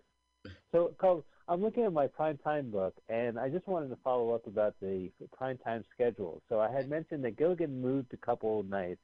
Their second season, they were on Thursday. They were up against the Donna Reed Show and Daniel Boone. And CBS offered The Munsters, Gilligan's Island, My Three Sons, and then the Thursday night movie. Then then Gilligan kind of, for the final season, they kind of took a bath. I just saw it a second ago. They were on Monday at 7:30. It was 7:30? them, but it's not good. Yes. Well, apparently the primetime schedule started at 7:30. Not on 8. Sunday they would add not 8. So I'm looking like even in 65 and 64, for a long time the primetime season was 7:30 to 11. Okay, 8 to and then 8 and 9 were like the killer hours. And then 10 o'clock, it got a little fuzzy. But I don't remember 11 o'clock ever being prime time when we were young. It was 8 p.m. to... No. It ended at 11. It ended at 11. There was a local news, and then it was a late night talk show. Mm-hmm. And then they did that thing where local news lasted till 11:35, and then you started Jay Leno or Johnny Carson or what have you. I never... I found that obnoxious, but... No, you're right. It was Johnny Carson. Against who? I think it was just Carson for a long time. I know network-wise, it was some prime time, like Arsenio was syndicated. Right. Thick of the Night was syndicated. Joan Rivers started the Upstart Network Fox. They put a late night show, but usually got the network. In the game. No, you said that. It was Pat Sajak for 2 seconds was in the game. Right. That's right. I think a lot of local affiliates made money off of reruns. Like you could watch Johnny Carson, or you could watch Honeymooners on, or Channel Max 9 at 11:30. Yeah.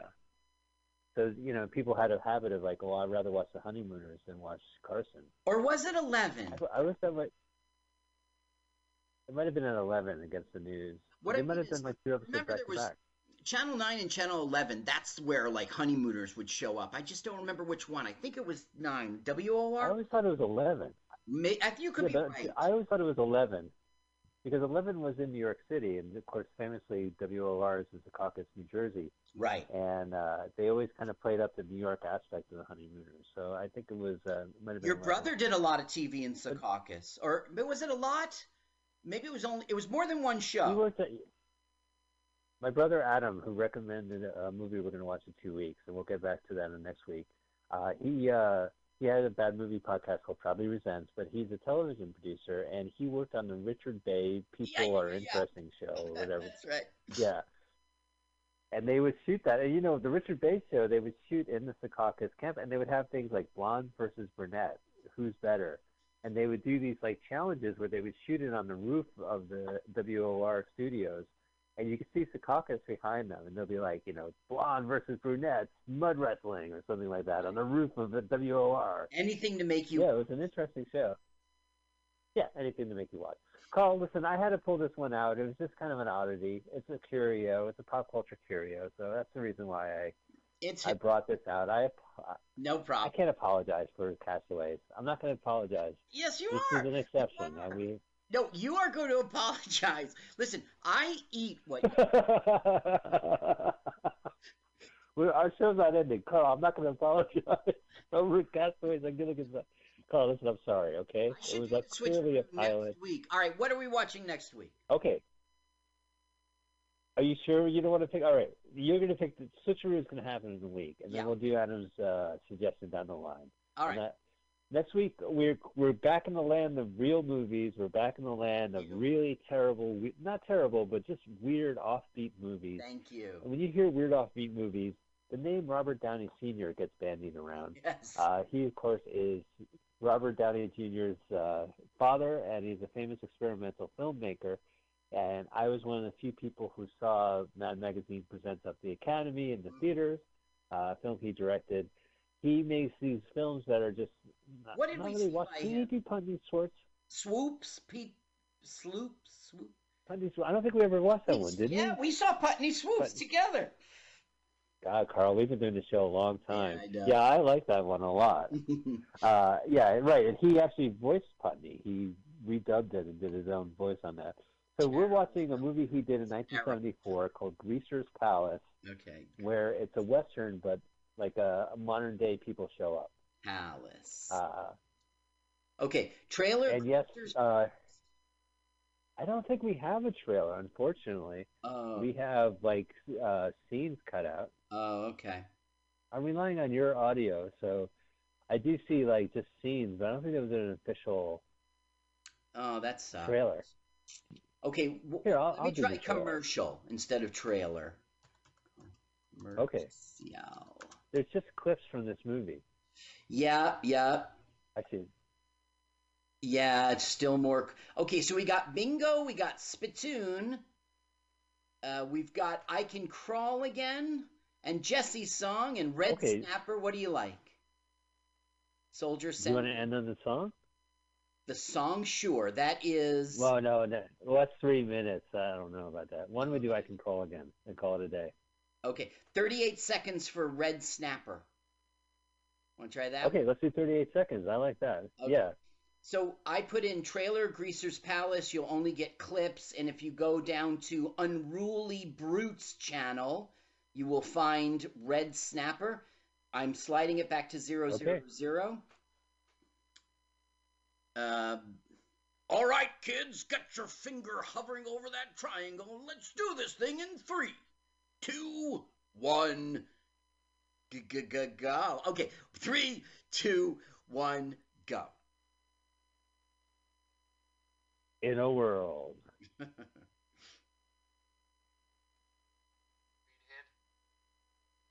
night I'm going to get me a horse and ride up to Four Corners, see Red Snapper. I know she's waiting for me because 10 minutes ago she sent me the finest smoke signal I ever seen. She said, Vernon, you are the only man who ever made my bell ring. All my love, Red Snapper. P.S. Ugly old honey hole says hello. Okay. All right. We'll see. All right. Well, that's the movie. So, ladies and gentlemen, we're back to watching classic movies and odd, weird movies that we read about. I've read about Robert Downey Sr.'s work, several books, but this is the first time I can actually see a full-length movie of his. Thank you, YouTube, and that's the premise of the podcast. Carl, where can people find you? They can go to carlsucks.com. And if they go to my mic on Tuesdays, they're getting temperature checked as they walk in the door, thanks to Mike Spiegelman. And we don't have microphone condoms, but we do have microphone prophylactics. Plus, there is a bevy of squirt juice, so you can disinfect yourself. And if you go inside the bar to go to the bathroom, you must wear a mask. This is all thanks to Mike Spiegelman, Oh, absolutely. CDC. All right. Well, thank you so much. Carl is being responsible, and he is offering live entertainment from a professional bar in New Jersey. So he is obviously checking the boxes. Backyard, outdoors. Yeah, right by a billboard. You get classic New Jersey billboard facing the Parkway. It's between 80 and the Parkway, and don't make that a New Jersey thing, as if billboards aren't all over Frisco. But they're Bay Area billboards. They're not real true Jersey billboards. They're not made with hard water, man. They're not boiled in hard water like New Jersey billboards. Start driving down Route 80, and you're going to see billboard, billboard, billboard, billboard. It's every state. It isn't here. It's America. No, man. Listen, man. The billboards in California are different. When you fold them in half, there's no grease pours out of them. You know, they're complete. They're fluffy. You know, it doesn't even taste like a billboard. That's a fair cop. I mean, that's a fair criticism. Yeah. Well, take it from me, an ex-Jerseyan in California. Yeah. I've been in California 27 years, but I'm still an ex-Jerseyan. Yeah. Well, ladies and gentlemen, speaking of California, if you're in Humboldt County, pick up the latest copy of Savage Henry magazine. The comedy magazine's theme. It's the new normal. I did get accepted. I'm in the new issue. And if you're not in Humboldt County, well, you're probably smoking shitty weed. But if you're not in Humboldt County, you can still read the magazine. There's a digital copy on a website called Issue. Gesundheit, ISSUU.com. Go ahead and type that in. Type in Savage Henry magazine, and you could find my latest article. It's your breath stinks. So if you're not going to wear a mask because of the pandemic, you at least wear the mask. And I make a lot of your breath smells so bad COVID-style jokes. So I'm going to save it. Go ahead and find that. Carl, it's been a pleasure to talk to you. It's been a pleasure to watch Gilligan's Island, man. We've been friends for years. I don't think we've ever watched an episode of Gilligan's Island together. You know, some things, sometimes you don't fix what ain't broke, Mike. Okay. Too late. I fixed it. It's done. I'm looking forward to Greaser's Palace. Back to movies. Sounds great. And we're looking forward to let us watch Greaser's Palace with you, the audience. So please, if you haven't subscribed, do so. Go ahead and rate us on iTunes, and go ahead and write some shitty thing on Twitter. I don't know how the internet works. Well, we love your support.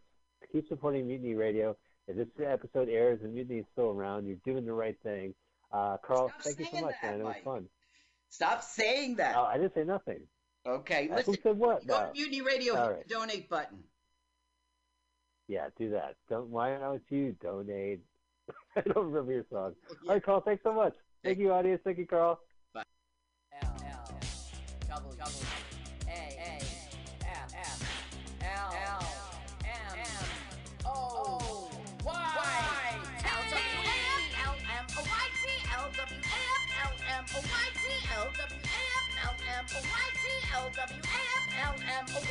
Let's watch a full-length movie on YouTube with Mike Spiegelman.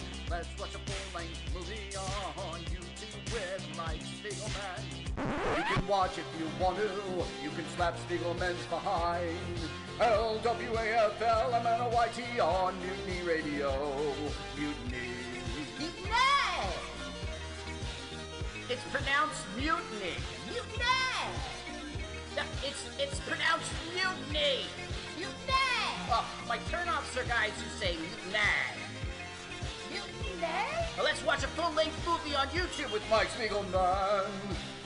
Mike Spiegelman. Oh, Mike Spiegelman. Mike Spiegelman. Oh, Mike Spiegelman. Hey! Mike Spiegelman.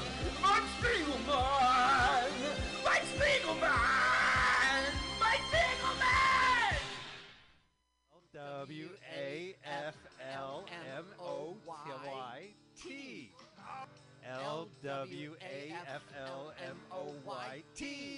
No, you have to do it fast. Okay, all right, fast. Okay, one more time. No, one more time. Gotta go back to the first one. Though. Oh, God. Okay, You here we don't go. know what OCD is all about. All right, let's do the first one. Right? Lwaflmoyt. Do it again. Lwaflmoyt. Lwaflmoyt. LWAFLMOYT. Let's watch a full-length movie On YouTube with Mike Spiegelman. Let's watch a full-length movie On YouTube with Mike Spiegelman. Let's watch a full-length movie On YouTube with Mike Spiegelman. Hi, this is Carl. I'm Mike's friend. I wrote this song. My turn-ons are dancing in the dark, kissing on a lark, and peeing in the park. You should follow me on Twitter. It's Jokes to Carl. That's the duh of Francais, not the duh of dumbass. But never mind that. Don't follow me now. Follow me later. I mean, for right now, let's watch a full-length movie On YouTube with Mike Spiegelman.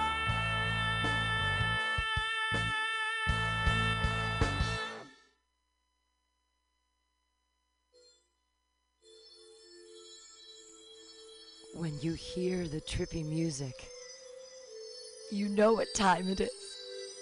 I'm so excited. Today is a little bit different. I am pre-recording some Call Me Tim because I have the most exciting interview that I've ever had on Some Call Me Tim.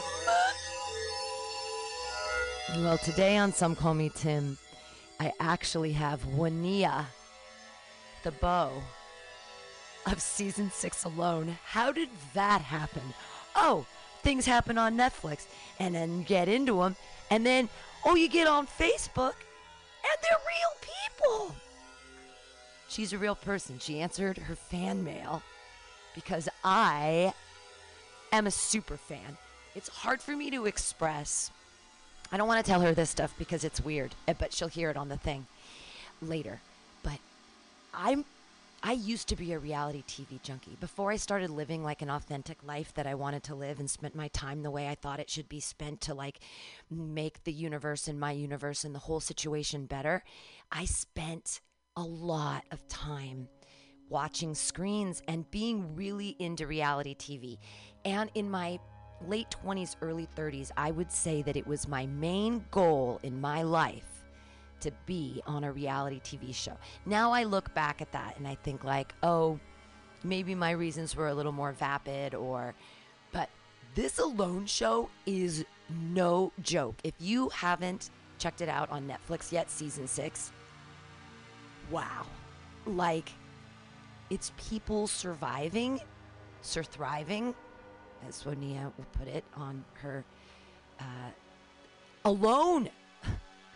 They have cameras, their own cameras. Nobody's filming them. They're filming themselves, and they're surviving, and they're making their own water or food, finding it, building a shelter. It's like crazy, but great, not pejoratively crazy. Like, wow, like superhero stuff. Living the way I would pretend as a child, like in my backyard, like, look what I'm doing. But they're really out there. 73 days. She was out there for 73 days. And I'm watching the show and I'm crying. And there's all these amazing moments. She's dancing with the sun and she's thanking the squirrels and being so grateful to everything she ate and just like, and I'm crying. It was amazing. And she's a woman. There were so many women out there. And I was so impressed because when it started, I was like, 3 women. and she's a feminist superhero. And I can't wait to ask her so many questions. She's calling like right now. It's going to happen. It's going to happen like right now. Okay, I started it a little bit early before she called because I was trying to like center myself so I wouldn't fangirl out on like the explanation of Alone before I started. For those of you who haven't seen the show, it's not like regular reality TV. Let's put it that way. I mean, it is in that they edited things heavily, and I want to ask Winia quite a bit about what they left out. And I watched, she has a YouTube channel on Buckskin Revolution where you can watch the Alone series and then listen to her as she unpacks each episode and says like the things that she could say and couldn't say, because I guess they had a DNR or something about the show. I guess reality TV shows do that. You can't release anything before it happens on the TV. But she has her Buckskin Revolution channel that you should check out on YouTube, where she also teaches life skills. There she is! Okay, here she is. Okay. Oh, see, I already made a mistake. Hi, Winia. Hi, Sam. How are you? I already fangirled out a little bit to the audience before you called to like calm myself down and sort of like explain what Alone is for maybe some of the people that hadn't seen it. But you're more than alone. That's the thing too. I didn't want to just like talk about Alone today. Hi. Okay. I'm calm. I'm together. You're so cool. I'm just like over the moon to like. Oh. I mean, you didn't even have snare wire, and you caught rabbits? Okay.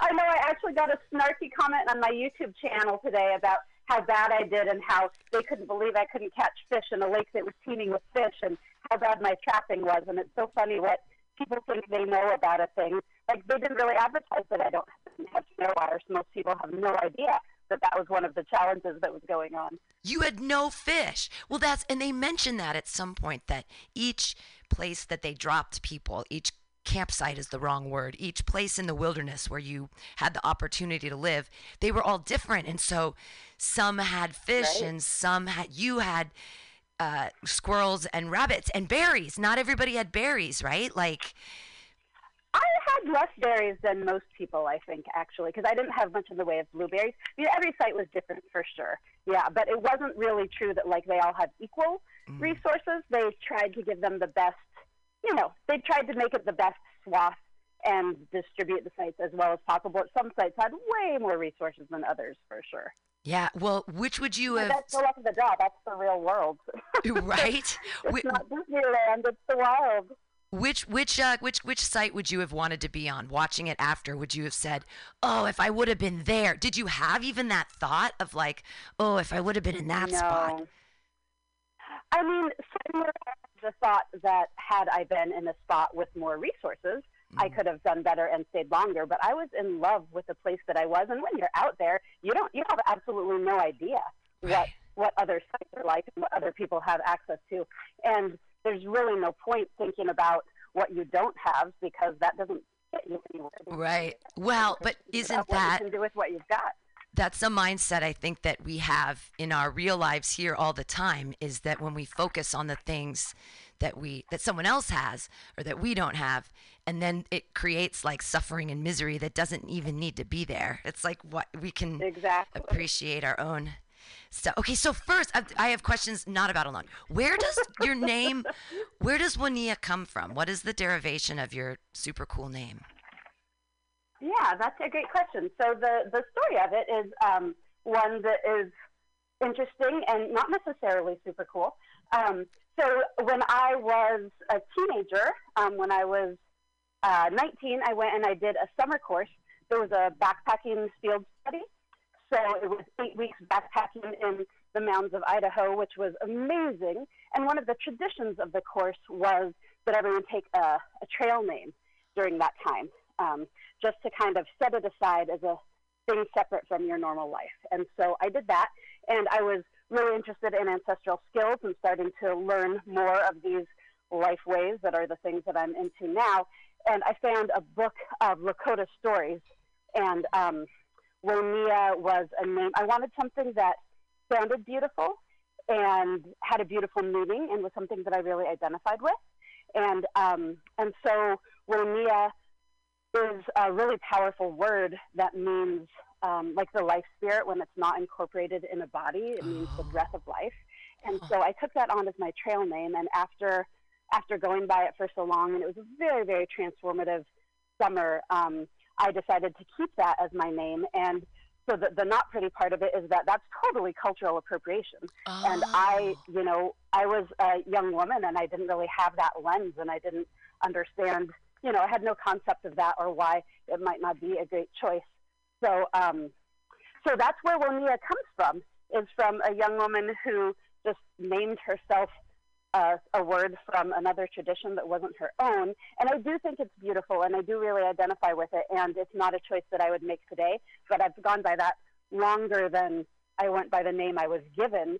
And also I feel like it's a way to introduce, keeping that name brings up the conversation and allows me to talk about the concept of cultural appropriation, and just like changing it back would be like letting myself off the hook and pretending that I didn't make an inappropriate choice when I didn't know any better. And it gives me this kind of like this way of addressing such issues from a place of humility as someone who gets it because they've done that. So, so it's a great question. And it's not, it's not always an easy subject for me to talk about because of that reason. Do you feel like you've earned the name now that you have embodied all these ancestral skills? Almost like you could call yourself a bunny or a rabbit name at this point because you ate so many. Like you even said that was one of the things they actually showed, that you're like, I'm part rabbit now. Or that all of your cells were. So do you feel like through the time that you've spent being like, because you have integrity with these skills that you've embodied, and then you're living and you're teaching, does that remove, or do you still feel some of that? No, I don't think that there's any earning a thing that is, something that I took without permission, So, I mean, I think that it's not an inappropriate name if you look at it in that way, but if you look at it through the lens of cultural appropriation, I don't think that, that there is anything that just changes. I mean, sure, I think that someone who didn't have a relationship with the skills and wasn't aware of these concepts, maybe it would be a less appropriate thing or it would be more harmful for someone else. But I don't feel like that makes it just okay, not unless I had, and I've spoken to Lakota people about this too, so it's not completely without relationship to Lakota people, but, that's a huge group of people who are all going to have really different opinions about it. So, but it's not for me to say whether or not I earned it, I guess, is the bottom line. It's an important conversation, like, because since we're in this crazy time of, what's happening with our world right now? But to even just to recognize a situation, it's like for me in white guilt, like I have to constantly come up against it and say, did I lose you? I lost you. You're back. I know. Sorry about that. No, it's all good. Cell phone here, so. And you're up there in the mountains in Grass Valley. Okay, so here's my next question: how are you friends with a giant cat? the profile shot. Yeah, the picture of you're looking into the eyes of this enormous cat. I'm a cat person. I'm a crazy cat lady. Like I love cats, and I saw that picture. I'm like, how are you friends with a giant cat? That's actually a pretty small bobcat as they go. It's large compared to house cats, but that was a cat that had been hit on the road. So that cat was no longer alive. Oh, really? I thought you were looking deeply into the eyes of a cat. See, look at me. I completely misinterpreted the picture. You were. I was doing that. Yeah. That's all still true. So... And so for me, when I was watching you, I was so affected, and I kept like kind of putting myself where you were. It was so incredible because you're filming yourself, and it's like so intimate because it was almost like I was with you, and that's got to be weird for you. And I'm wondering how like that affected you with the camera and the intimacy, but also when I was watching you, I kept thinking I could never. And there were times where you'd pick up an animal and look at it and be like, thank you for feeding me. And you had to be like intimate with that animal and pull off its skin and do all that stuff. Is that, I mean, how do you do that? I maybe I'm just so removed from survival in life that like I just couldn't imagine. I mean, I was watching you do it, and that was hard for me. Like, when I saw Jordan with the Wolverine, and I saw his little face and his teeth, and I was like, I'm making myself watch this. But, like, was that interacting with you? Were you just so grateful for the food that it wasn't, or that's just not freaky for you? It's just not freaky for me. That's been a part of my life for a really long time. You know, I've raised my own meat animals. You know, and I was vegetarian and vegan at one point. So I was like very anti-hunting and PETA and vegetarian in high school. But once I started being introduced to ancestral skills, and, you know, I went right from being vegan to processing and eating roadkill. Wow. And you know, I have a science background and a deep connection with animals, and it has never felt like a juxtaposition to me to love and feel connected to a wild creature and to, you know, skin it and break down its body for food and eat it. That is the most natural thing in the world to me. And to me, the barriers that our society puts up and the removal from our food source, that's what feels weird and wrong to me. So yeah, it certainly was not an issue for me out there, and nor in my life in general. See, I cook. One of the things I do for a living is I cook. I have no problem if an animal has no head. Like I've processed so many birds. I've deboned so many birds in my time. But if they have a head, I can't do it. And I think maybe it must be something to do with the way I was raised, and I was so far removed. Even when I am working with a food source, I'm still removed from it, even when it's whole. So, right. Talk a little bit about Buckskin Revolution and what you're doing to try to create that connection again with people and the way we should, I don't want to say should be living our lives, that's weird, but the way we did for thousands of years. And then it's just this little tiny little bit here at the end where we're so removed from it. Exactly, right. Yeah. So yeah, I mean, you've hit the nail on the head there, that my work with Buckskin Revolution is to kind of invite people back into that place of connection, not just with the world around them, but with our own selves, with our human communities, and with our ancestry as humans and what it is that we evolved to do.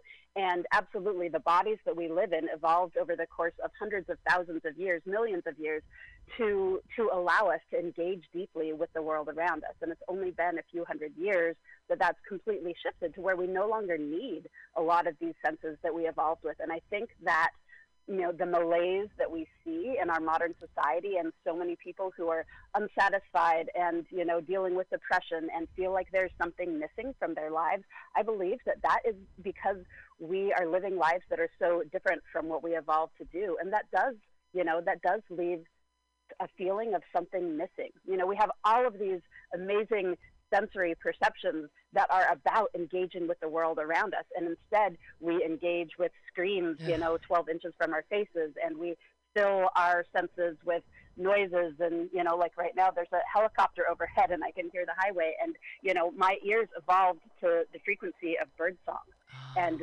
knowing what's going on in the forest around me through paying attention to what the birds are doing. And yeah, I think that the degree to which we engage those skills, those senses, those parts of our body, you know, just our hands in fashioning things that we need for our lives, there's something deeply fulfilling about that, you know, on a level that we don't even really know how to verbalize.